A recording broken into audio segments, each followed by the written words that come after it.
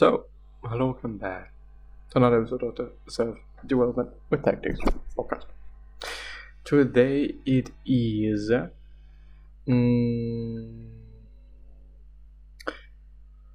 gonna be about a book.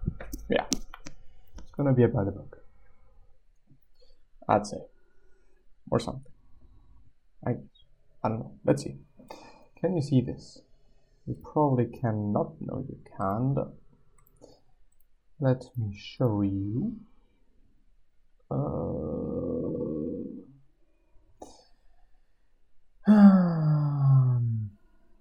Well, it's not that. Anyway. The newest ones. Beyond Order by Jordan Peterson. Well, I actually have to go through it. I think that I've actually covered it once, I guess. I'm not sure. But I do like certain thoughts by Jordan Peterson. Not all of them. There is a lot of controversy around him, I'd say. And it's always difficult then to talk about people, to cover certain things, because who knows? But I cannot show you for whatever reason. It's just, I can show you this. Or I can't. Music that is in the background at the time. And some other stuff that's really not important now. What about that? What about this? There it is. There we go. For whatever reason it's working now, but it's fine. It's good, it's fine, it's great. I like it. So yeah, Beyond Order by Jordan Peterson, which I guess is his third book. There is one book by him that quite nobody knows. I didn't know about it or of it before as well. Then there is 12 Rules of Life, and then there is Beyond Order, as far as I can remember, which is kind of like the second part of 12 Rules for Life, because he said 12 more rules for life. This is very innovative, anyway, or innovative, whatever. Deep philosophy, interesting voice, great uncommon insights, Jungian, I'd say. Probably because of Jung. Do not remember his first name. It brings almost any topic back to stories. Story of Pinocchio, stories in the Bible, story of your life, stresses the importance of convention and social norms. First chapter had me talking about this book with friends, immediately loving it. Second chapter onwards, it was a tougher read, needs a ruthless editor. My note. People depend on constant communication with others to keep their minds organized. We mostly think by talking, and I would say by writing. We need to talk about the nature of the present and our plans for the future, so we know where we are going, and why we are going there. We must submit our strategies and tactics to the judgments of others to ensure their efficiency and resilience. We need to listen to ourselves as we talk, so we can organize our otherwise inchoate or something bodily reactions, motivations and emotions into something articulate and organized, and dispense with those concerns that are exaggerated and irrational. We need to talk both to remember and to forget. I do actually indeed like talking, especially to remember. Not necessarily to forget, but also to forget when it is about something that might be bothering you, something that is on your mind, really on your mind, and so much on your mind that's just not doing you any good anymore. That's just, painful, maybe even. No, didn't want to do so.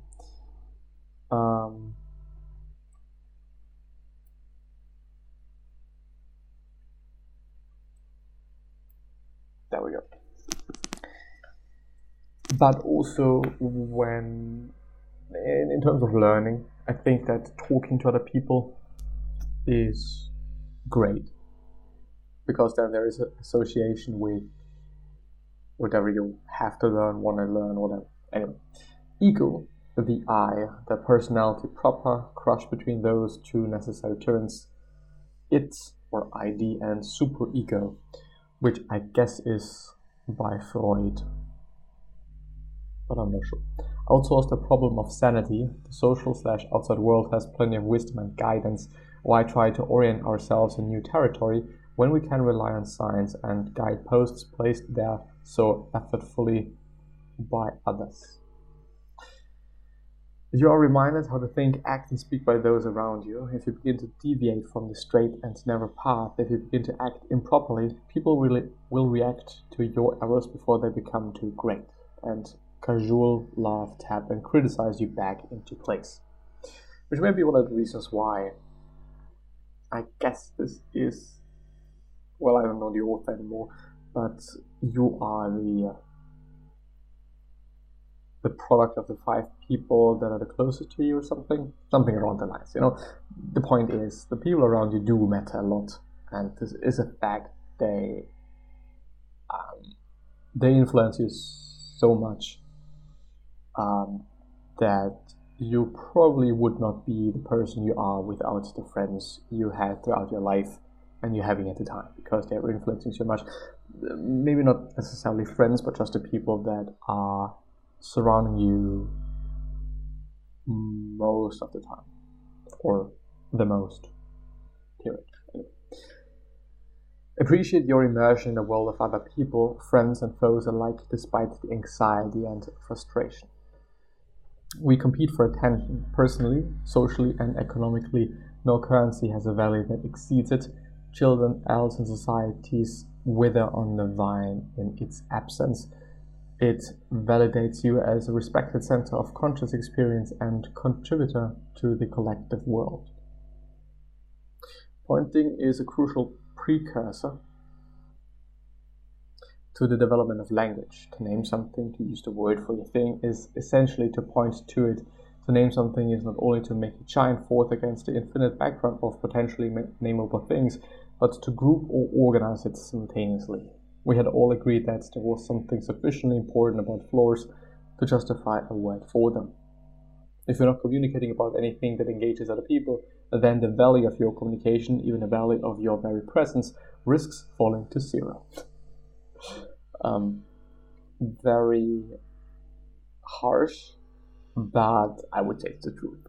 If other people cannot get anything from the conversations they're having with you, it doesn't necessarily have to be information or whatnot, it's probably not going to be of good value for them.